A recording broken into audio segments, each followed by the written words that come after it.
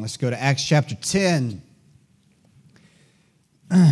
Actually, Acts chapter 11 is where we're going to read. We're going to read the first 18 verses of Acts chapter 11, and then we will do a kind of a summary study of Acts 10 and 11. Now that we've covered Acts chapter 10 in a fair amount of detail over the past several services, we will we'll cover one more thing in this concerning this matter of Peter and Cornelius. So Acts chapter 11 and verse 1 is where we want to begin reading. The Bible says, "And the apostles and brethren that were in Judea heard that the Gentiles had also received the word of God. And when Peter was come up to Jerusalem, they that were of the circumcision contended with him, saying, Thou wentest in to men uncircumcised and didst eat with them. But Peter rehearsed the matter from the beginning and expounded it by order unto them, saying, I was in the city of Joppa praying, and in a trance I saw a vision, a certain vessel descend as it had been a great sheet let down from heaven by four corners, and it came even to me. Upon the which, when I had fastened mine eyes, I considered and saw four-footed beasts of the earth, and wild beasts, and creeping things, and fowls of the air. And I heard a voice saying unto me, Arise, Peter, slay and eat. But I said, Not so, Lord, for nothing common or unclean hath at any time entered into my mouth. But the voice answered me again from heaven, What God hath cleansed, that call not thou common. And this was done 3 times, and all were drawn up again into heaven. And behold, immediately there were 3 men already come unto the house where I was, sent from Caesarea unto me. And the Spirit bade me go with them, doubting nothing. Moreover, these 6 brethren accompanied me, and we entered into the man's house. And he showed us how he had seen an angel in his house, which stood and said unto him, Send men to Joppa, and call for Simon, whose surname is Peter, who shall tell thee words whereby thou and all thy house shall be saved. And as I began to speak, the Holy Ghost fell on them as on us at the beginning. Then remembered I the word of the Lord, how he said, John indeed baptized with water, but ye shall be baptized with the Holy Ghost. Forasmuch then, as God gave them the like gift as he did unto us, who believed on the Lord Jesus Christ, what was I, that I could withstand God? When they heard these things, they held their peace and glorified God, saying, Then hath God also to the Gentiles granted repentance unto life. Let's pray together. Lord, we thank you again for your word. Thank you for everyone that's here tonight, everyone that's listening in by means of the internet. Thank you for the work you're doing in each person's heart. Lord, I pray that work by your grace would increase in the hearts and lives of each and every individual in our church. Lord, we pray for they would prosper in their soul. They would prosper in their lives. They would prosper physically, especially the ones who are bearing illness. Lord, please give grace there. And we pray for our time tonight as we look in your word. We ask your blessing upon the teaching and preaching of your word. We have met together, Lord, at your command. You have told us to meet together, to worship together, to study your word together. So, Lord, we're just trying to do that, and we ask your blessing upon it, even as you're here with us. Please instruct us and teach us and guide us. Give us wisdom to know how to understand your will. In Jesus' name, amen. So the Bible says in Ephesians that it says, Wherefore be ye not unwise, but understanding what the will of the Lord is. Now Peter, as we've covered in a lot of detail, Peter is in a position in which God is trying to tell him something new. Okay? God is trying to tell him something new. That's what we talked about this morning to some degree. So, up to this point, the disciples have understood and thought and have been preaching and working upon the premise that they are to preach the gospel to only the Jews. Okay? And that's what they've been doing. They've been preaching the gospel only to the Jews. God does not want them to do that. And we know that this is the case because of the Great Commission. The Lord told them, way back in Acts, Peter was present at the top of the Mount of Olives. The Lord said, ye shall be witnesses unto me, both in Jerusalem and Judea and in Samaria unto the uttermost part of the earth. So the Gentiles are included in this witness, okay? We know that. It's clear in our vision because we have all of it at once, right? But it wasn't so clear to Peter and them. Now, we need to remember that God initiated this process, all right? So what we read here, which Peter's just minding his own business, he's trying to pray on the roof, waiting on them to make lunch. He's just up there minding his business. He's hungry, and out of nowhere, God initiates this communication, if you want to put it like that. This is actually, properly put, biblically put, is a revelation. This is a revelation. Now, there aren't any other revelations. The revelation is done with the Bible. But at this point, there is a revelation. God is making some pretty significant changes. We talked about that on last Sunday, remember? With the dietary laws. I mean, one thing is true. The Lord's aim is speaking of the Jews and the Gentiles. But He uses the dietary laws as an illustration in this vision that He gives to Peter. So God is doing something. He's turning a page. He's altering the way He deals with the Gentiles at this point. He is directing these disciples, Peter being one of the leaders here, to do something different. He is revealing His will to Peter. Now we know, and that's what I want to talk about, is finding principles for finding God's will from this passage. All right? Here's the thing. We have to start somewhere when we go at the question and seek the answer of how do I find the will of God? How do I know something is the will of God? Now, the first premise, the very first principle, the immutable, basic principle to finding the will of God is what? Very simple. Come on, somebody be brave. The Word of God, period. If it is in agreement and consistent with the Word of God, it is God's will. And if it is not, it is not God's will. There are no exceptions. There are no caveats. That is absolute truth, okay? And it doesn't matter if the thing that we're faced, the decision or the question at hand we're dealing with is something, even in Deuteronomy as an example, the Lord said, dealing with false prophets who had power with sorcery and witchcraft, even though they might do miraculous things, the Lord says, if it goes against what I have told you, if it goes against the Word of God, then you reject it. It doesn't matter if it's beyond your explanation. The Word of God is the final authority for the will of God, period. Okay? Okay, we know, all of us in here, as far as I know, all of us in here know and accept that. But many people don't. Many people do not accept that. When they find a path that they want to go, they find some way to dodge what the Word of God clearly says. Now, that being stated, so that's our basis. But everything we're reading here is in the Word of God. We know that, especially from the Great Commission. Okay. But what do you do when you're not sure if something is the will of God? When it falls into this rather large, we might call it, a gray area, that is not contradictory in any way to the precepts or principles of God's Word, but it's not contradictory, but there's no direct command to do it either. In this gray area, most of our decisions, if we're trying to follow the Lord, most of our decisions, a lot of our decisions fall into this area. A lot of them. Do I take this job or that job? Do I marry this person or that person? Now, we know there are principles that set kind of, we might say, boundaries, right, to acceptable answers to those questions, right? The Word of God sets boundaries. For instance, if you want to get married, the Lord tells us, He commands us to only marry within Christ, right? Believers. That's a boundary. But, you might have 5 or 6 different, options or, whatever. No, there's no lady who wants to be an option. I'm just telling you right now. Don't use that terminology. I'm telling you right now.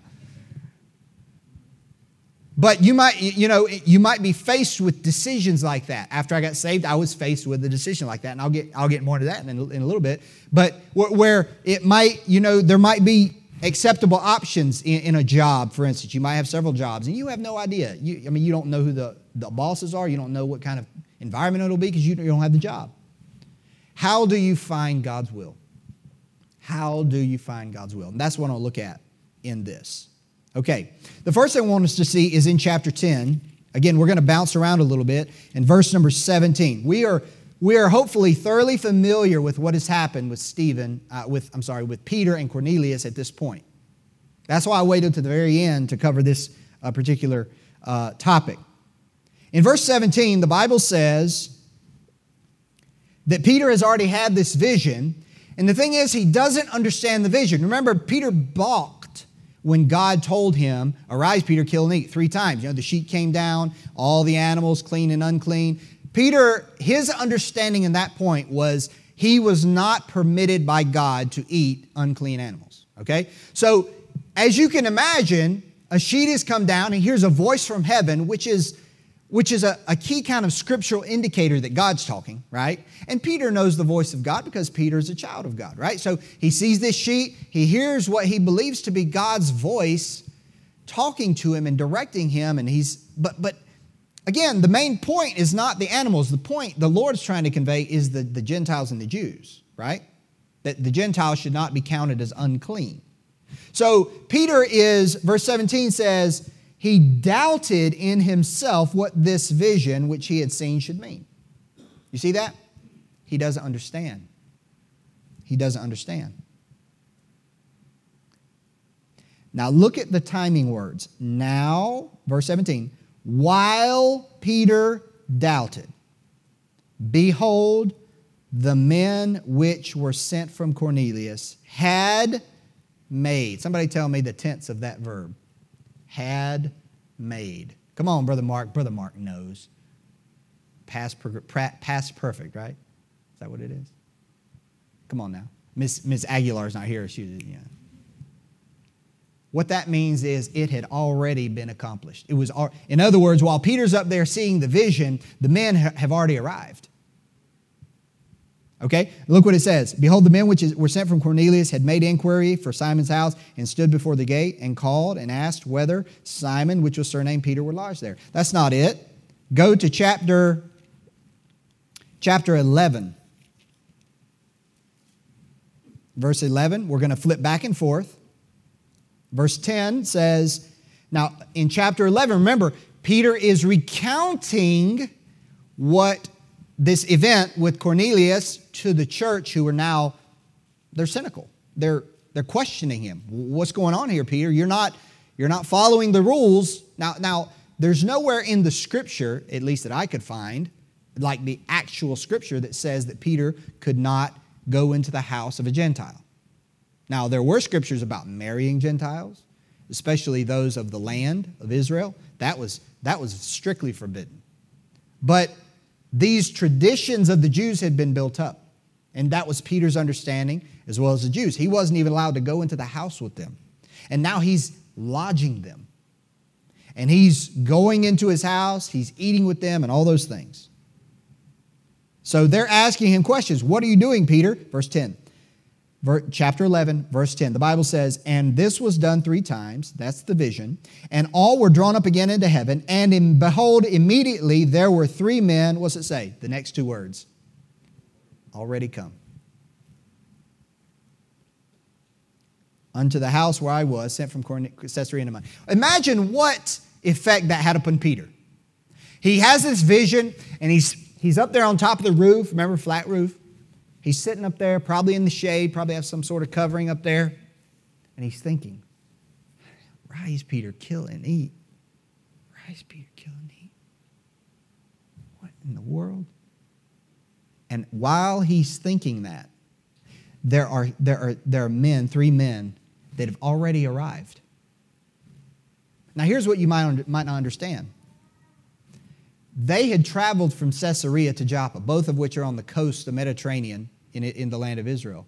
But they had traveled some 30-something miles. You don't do that in a day. I mean, you don't do that in an hour, rather. They had left the day before. Do you see what's happening here? Cornelius had his vision yesterday. Peter is on the roof. They've been traveling the end of that day and part of this day, and they have already arrived. So their journey has already started, and they're well on their way before the vision ever comes to Peter. And right at the very moment he's thinking about it, they've already arrived. You know what we call that? This is a biblical doctrine. We call it the providence of God. The providence of God. Here's what the word providence, I did not know this definition before I looked it up. Providence is this: foresight, anticipation of and preparation for the future, prudent management, government, or guidance, the foreknowing and protective care of God, divine direction, control, or guidance. You see, God had timed this thing just right. God had timed this thing just right. And here's the thing. These, you might call it these two trains, the Peter train and the Cornelius train, arrived at the station exactly when God wanted them to arrive at the same time. You know what that is? That is a powerful indicator that God is at work. Proverbs 16 verse 9 says this: a man's heart deviseth his way, but the Lord directeth his steps. Psalm 32 verse 8, I will instruct thee, God says, and teach thee in the way which thou shalt go. I will guide thee with mine eye. See, Cornelius is being guided. Peter is being guided, and they have no idea that God's guiding them. Peter didn't even know what God's trying to say. And we know the foreknowledge of God, even in our study of Acts, chapter 2, verse 23, says this: even of Jesus and the crucifixion, him being delivered by the determinate counsel and foreknowledge of God, ye have taken, and by wicked hands have crucified and slain. So that foreknowledge, that's part and parcel of the providence of God. You think of examples in the Bible where the providence of God is just obvious. Just throw them out there. Give me some biblical examples where the providence of God is so evident. God orchestrating things. Huh? I can't hear you. Ruth, that's a good one. Ruth just happened to be in the field of Boaz. No, she didn't. Give me another one. Huh? Mordecai? Esther, exactly. He just happened to hear and not only that, but Esther herself. She just happened to be the queen at the same time that all these things, this wicked Haman is plotting to kill the Jews. That's the one I wrote down, Esther. What's another one? He stole yours? What? Joseph. Joseph is the common one. That's a perfect example. God prepared all these events in Joseph's life way ahead of time. And when the time came that the people of Israel, the sons of Jacob, needed to be saved from the famine, Joseph was already in place. That, and God orchestrated that, and Joseph said God orchestrated it. He saw it. You know, excuse me, I call that the train of providence. In other words, God's train of providence might seem to us to move slowly, but it always arrives on time. And the timing of God's providence is a good indication that God is doing something. You know why? Because it is impossible for men to orchestrate these things. And see that, when something is impossible for man to do and yet it's happening, that's a good indicator that the Lord's at work. You know, when my wife and I met at Tabernacle Christian School, someone, of course, in our church paid for me to go to my senior year of high school in August of 1999. And I was just, I guess I was kind of like Peter. You know, I had just gotten saved. Many of you were here. Or some of you anyway, a few of you. I thought many. There aren't very many, but there's a few. I'd just gotten saved, and somebody in our church paid for me to go to school. So I was like, well, the public school was. So I went, and I was just, I just going to school because I'd preferred to go there. And so I went to Tabernacle, and the first day I went for testing, I met a girl, and she met me, and she thought I was a sixth grader, and I thought she was perky. We met in the library, and it ended up being my wife, right? But she didn't know what had been happening in my life in the years prior, and I didn't know what had been happening in her life in the years prior. God had worked in her heart. She had gotten saved in 1998 in November. In fact, Wednesday is her spiritual birthday, November 1st. She'll have been saved 25 years, right? I think that's right. Yep, 25 years. So she had gotten saved, but not only had she gotten saved, she had started to grow, and then she was able to go to the wilds, and while she was at the wilds, the Lord really worked her heart over, and there was a whole process where she had the opportunity to go to a Christian school, and she had to pick which one to go. She's asking for wisdom, and God directed her. No idea whatsoever of all of these stops on her train line were going to lead her to arrive at the same station as mine at the same time for her last year of high school to meet me and for me to meet her. That's the providence of God. Now, a lot of times you can't see that until after the fact, but this is the providence. This is like God's doing something here. You kind of get the whole hair standing up on the back of your neck. The Lord's doing something. The Lord is among us and I knew it not kind of thing, right? So the first principle is the providence of God is a good indicator of the will of God. Number 2, look at chapter 11. Verse 15. Peter's, again, recounting to the church what has happened. Don't lose it. I don't want to lose you because there's a lot going on. There's actually several different recountings of this event, so don't get lost. Peter's recounting to the church what happens. He says, verse 15 of chapter 11, "And as I began to speak, the Holy Ghost fell on them as on us at the beginning. Then remembered I the word of the Lord, how he said, John indeed baptized with water, but ye shall be baptized with the Holy Ghost." Okay, hold your place here and look at Acts chapter 1.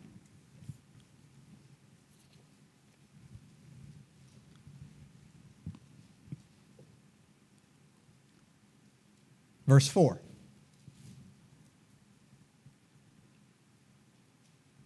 Right before the Lord's ascension, he's meeting with his disciples. Verse 4, chapter 1. "And being assembled together with them, commanded them that they should not depart from Jerusalem, but wait for the promise of the Father, which, saith he, ye have heard of me." Jesus still speaking. "For John truly baptized with water, but ye shall be baptized with the Holy Ghost not many days hence." This is the promise that Jesus gave to them on the Mount of Olives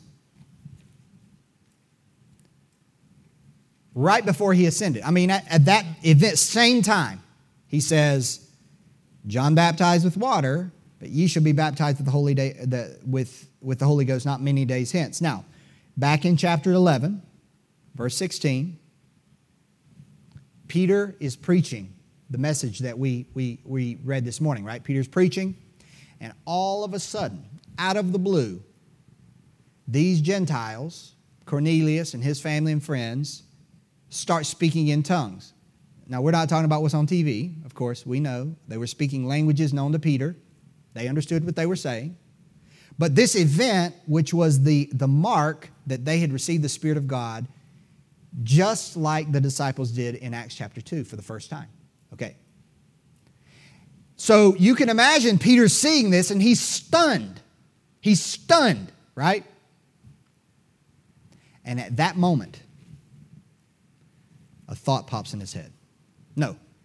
At that moment, a verse pops in his head. What we call a verse. It wasn't a verse at that point, I don't think. The words of Jesus that we just read in Acts 1, verse 5. At that moment, when he saw these Gentiles, as he's preaching to them, and he saw them do this thing, this miraculous sign gift, manifesting that they have believed in Christ and they have received the Spirit of God, just like Peter. They're on the same level, in no way different. At that moment, the Word of God comes flashing through Peter's mind by the Spirit of God. Why do I say that? Because in John 14, verse 26, speaking of the Holy Ghost, Jesus said this, "But the Comforter, which is the Holy Ghost, whom the Father will send in my name, he shall teach you all things and bring all things to your remembrance whatsoever I have said unto you." That's exactly what happened to Peter. He's just listening, he's seeing, he's stunned, and then all of a sudden the Lord, through the Spirit of God, sent a verse through his mind that Jesus had spoken on the Mount of Olives. And at that moment, because that verse arrived at that very moment, you know what it did? It explained to Peter in that moment what was happening. Whereas otherwise he might not have understood. Now, in order for this to work, we have to know the Scripture, right? Right? You have to know what it says. But many times for a believer, in the midst of an issue, in the midst of a question, in the midst of a decision, the Lord will send the Word of God, a relevant passage of Scripture that we have already learned. We might not, I know Sister Rita has a hard time memorizing verses. Sister Amy has to really, really work at memorizing verses.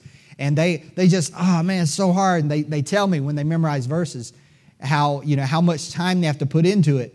But you know what? Whether you can memorize it and quote it and spit it out or not, if it's in there, it's in there. And when God wants to call it up, He just sends the command and that thing comes flying through our mind, and He does it at the very moment that it's relevant and necessary to give us direction at that moment.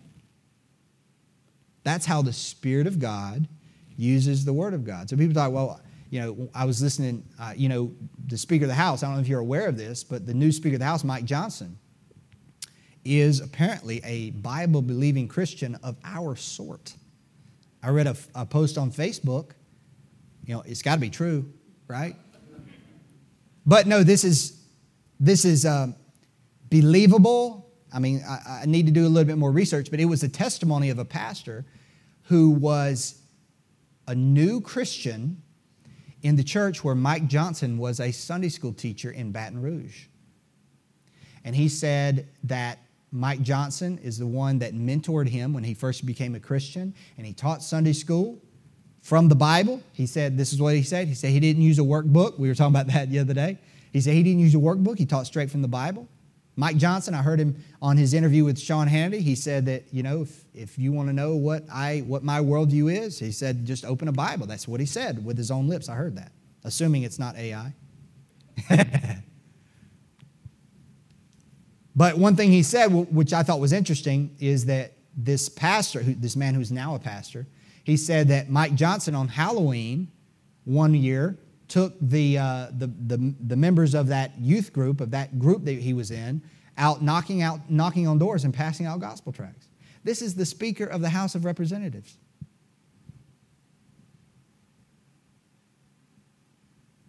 Yeah, I just thought that was interesting. But the Spirit of God will send the Word of God through our minds at just the right time. And by doing that, He helps us to understand what this is what it means to have a living relationship with a living God. The reason I brought that up about Mike Johnson is because how many of you know of Jon Stewart, a profane, ungodly atheist? He has a late night show, and I heard a part of what he said about Mike Johnson, just vile ungodliness. He compared him to Hamas terrorists. You know why? Because here's why. I'm just telling you, this is what the wicked people of the world think. Because we say God talks to us. And they say, well, that's just like them. God's telling them to go kill people. God's telling you this. And you think God's talking to you, and so you're going to go do these kind of evil things. But you know what the difference is? God is. And He's using His Word to do it. Because the Spirit of God, God Himself, is in us. And He's using His Word to direct us. And He's reminding us of it. You know what? I don't have a problem with that. I'm not ashamed of that fact. I don't care if other people don't understand it. The Spirit of God bringing God's Word to remembrance at the proper time. Now, if you go back to chapter 10, verse number 44, in the actual account of what happens, while Peter yet spake these words, the Holy Ghost fell on all them which heard the word. And they of the circumcision which believed were astonished, as many as came with Peter, because that on the Gentiles also was poured out the gift of the Holy Ghost, for they heard them speak with tongues. You notice Peter doesn't mention the fact that the word of God that Jesus had spoken in Acts 1:5, he doesn't mention that here. He doesn't say, hold on, this reminds me of a verse. But it did. He didn't say it, but it did, which led to verse 47. Because that verse flew through his mind, the Lord reminded him of it. He said, can any man forbid water? In other words, he knew it was of God because of the word that Jesus had spoken that he remembered at that moment.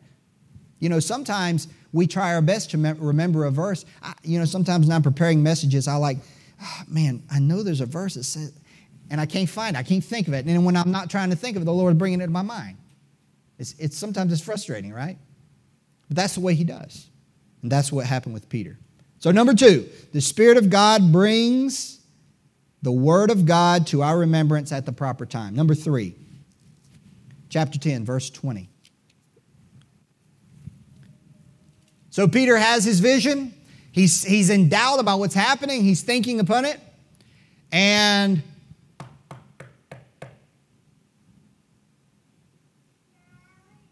the Holy Spirit says, verse 20, arise therefore, get thee down and go with them, doubting nothing.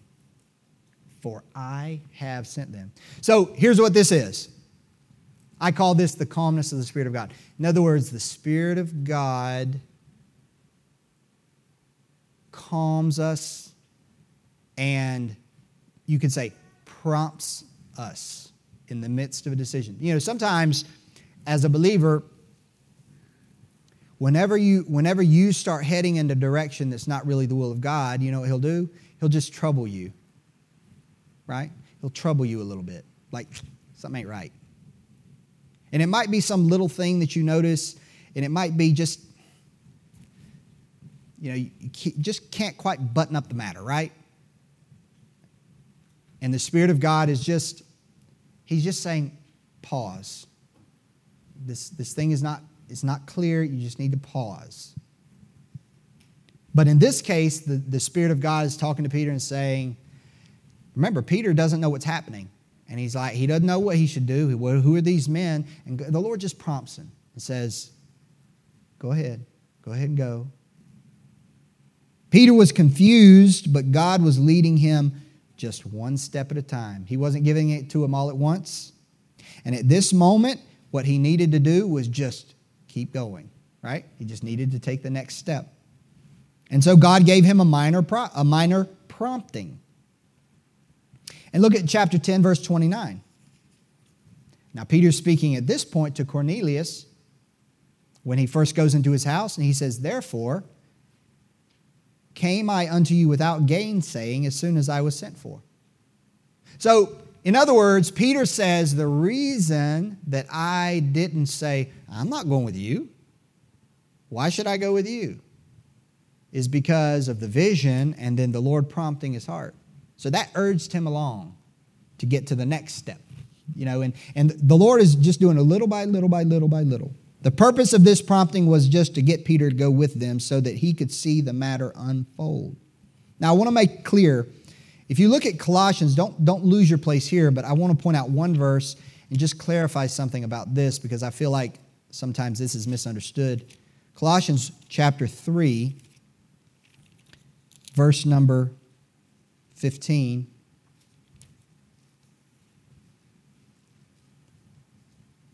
Colossians 3:15 says this. Or look at verse 14 because verse 15 does not an island here. And above all these things, put on charity, that's the love between believers, which is the bond of perfectness. And let the peace of God rule in your hearts, to the which also ye are called in one body, and be ye thankful. Now, oftentimes this verse is cited for this kind of calmness that I'm trying to describe and say, well, you have the peace of God about it. brother? You got a peace of God about it? That's what the preachers like to use this. For some reason, they always put on a southern accent. I don't know. You got a peace of God about it, brother?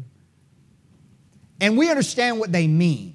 You know, we understand when the Lord is directing us and maybe that we don't have the full assurance that what we're doing is right or whatever. But they cite this verse. But the problem is this peace being referred to in Colossians 3 is not really that. Because how do you know? Because in verse 15 it says, let the peace of God rule in your hearts, that's plural, to the which, the peace, ye are called in one body. So this, in context, is actually a reference of the peace within the body of Christ. In other words, getting along.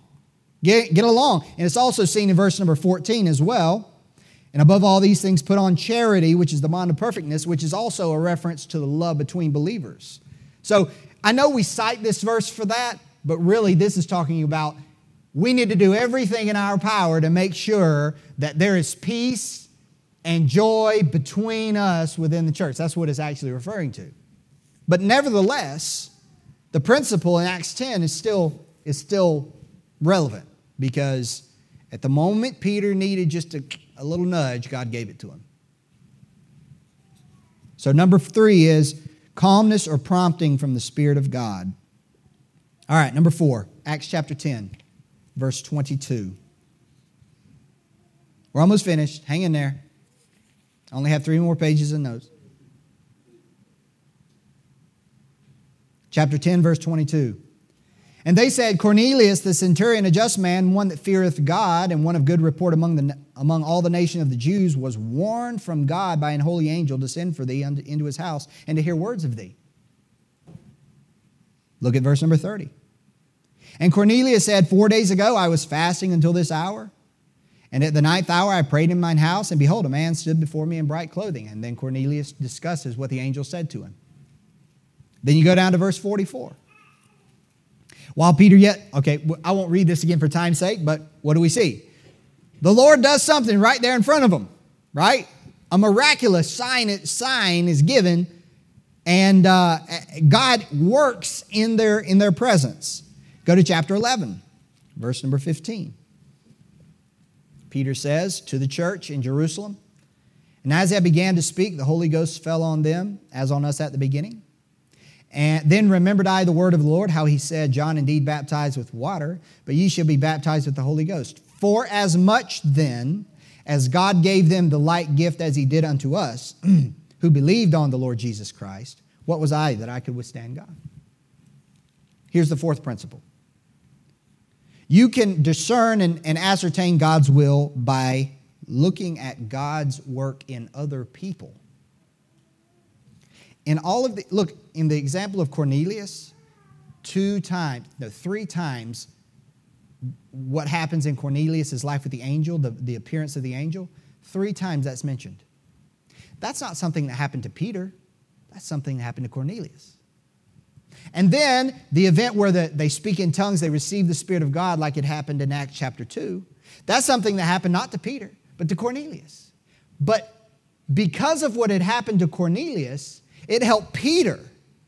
What God had done in Cornelius' life helped Peter to understand what God was trying to say to him. In other words, God had been doing something in someone else's life, and it helped me understand what God's will was. Surely, it's not the devil sending a demon to Cornelius to say, hey, go find Peter and listen to whatever he says. Surely the devil's not doing that. But here's what happens. Cornelius' experience with the angel was perfectly consistent with the work of God. Because, like I said, consider what the angel told him to do. And the devil wouldn't have done that. Now, here's an important principle when trying to understand the will of God. Sometimes we have opportunities to see how God has worked in other people. And when we see how God's worked at other people, what do? Automatically, we compare that with our own experience with God. And we look at ourselves and there's certain things we have clarity on, we understand, we look back and we say, God was working in my life at this time. And then we see them and God is working similarly in their lives and we compare it with ours. And our experience matches their experience And we think, well, God must be doing something, because that's just what I've been through, and I know the Lord did it in my life. By comparing those things, we ascertain, well, God's doing something. This is the will of God. What I hear them say of God's work in them reminds me of God's work in me. And you know what that does? It establishes that what God is doing in them is of the Lord. And this is what happened with Peter. God's trying to tell Peter, hey, the Gentiles can get saved too. You need to preach to them also. And Peter hears Cornelius' experience. Peter sees God's work at this miraculous event when he gets saved. And Peter says, it must be of God. The same thing happened to me in Acts 2. So the principle number 4 is God's work in other people can help us determine God's will. Now, the last one, number 5. Acts chapter 11. So the church in chapter 11 is hearing Peter talk about this. So Peter's now 3 times has gone through this process. Here's what happened. Good grief, man. I wish I could just tell this once. Met Cornelius. He saw an angel. He came, da-da-da-da-da. Man, went to his house. Told him the gospel. And all of a sudden he starts speaking in tongues. Just like we did in Acts 2. Well, he didn't say Acts 2, but you know what I'm saying. Verse number 18. Chapter 11, verse 18. When they heard these things, they held their peace, the church, and glorified God, saying, then hath God also to the Gentiles granted repentance unto life. You know what this is? What can help us ascertain and understand the will of God is this: the confirmation of God's people. Peter told them about everything that had happened. They weren't there, but they heard it. They listened. Peter even took witnesses in verse 12 of chapter 11. He took 6 men with him, Jews, who were present when Cornelius believed. See, the church at Jerusalem, they were children of God. They were spiritually minded. They could see, they knew, they recognized God's work, God's hand at work. They wanted it. They had the same Spirit of God as Peter did. They loved the truth of God the same as Peter did. They knew the work of God, Acts 2, just as Peter did, and they wanted the will of God. And when you have a group of people that all have the same goal, all have the same desire, all have the same mind in that way, they're going to recognize with one accord, with a united mind, God's doing this. They're going to recognize it. The combined, unified mind and heart of God's people in agreement testifies of something being God's will. This is why you need to get good counsel when you're seeking God's will. Because good, godly, upright, honest, biblically minded, spiritually minded people in your life, in our church, if you go to them and you go to 5 different people that fit that description, and you say, what about this matter? I'm thinking about this. What do you think? You know what's going to happen is they're probably all going to tell you about the same thing. And that is a powerful indicator that God's in something. Because there's bound to be somebody that's willing to say, no. You know what? Sometimes you need to be that person. You just need to put pride aside, put your fear of offending somebody aside, and if red flags are waving and red lights are flashing, and somebody's wanting to do something you know is just, it's not right, you ought to tell them. You ought to tell them, not be afraid. Because throughout Scripture, especially in the church, the unified understanding of God's people is a powerful indicator that something is God's will. So you have, in trying to ascertain God's will, you have providence of God, the timing. The Spirit of God bringing the Word of God to your remembrance at the proper time. calmness or prompting from the Spirit of God, God's work as seen in other people, and the confirmation of God's people. Now, the reality is, any one of these points, even in Peter's experience, couldn't really stand alone. Like, it wouldn't have been enough to kind of tip the scale. But when all of them arrive at the same time, he knew for certain that God was doing something, that God was giving direction. And when those things converge, you can be pretty certain that what's happening is just exactly as the Lord is directing. Let's pray together.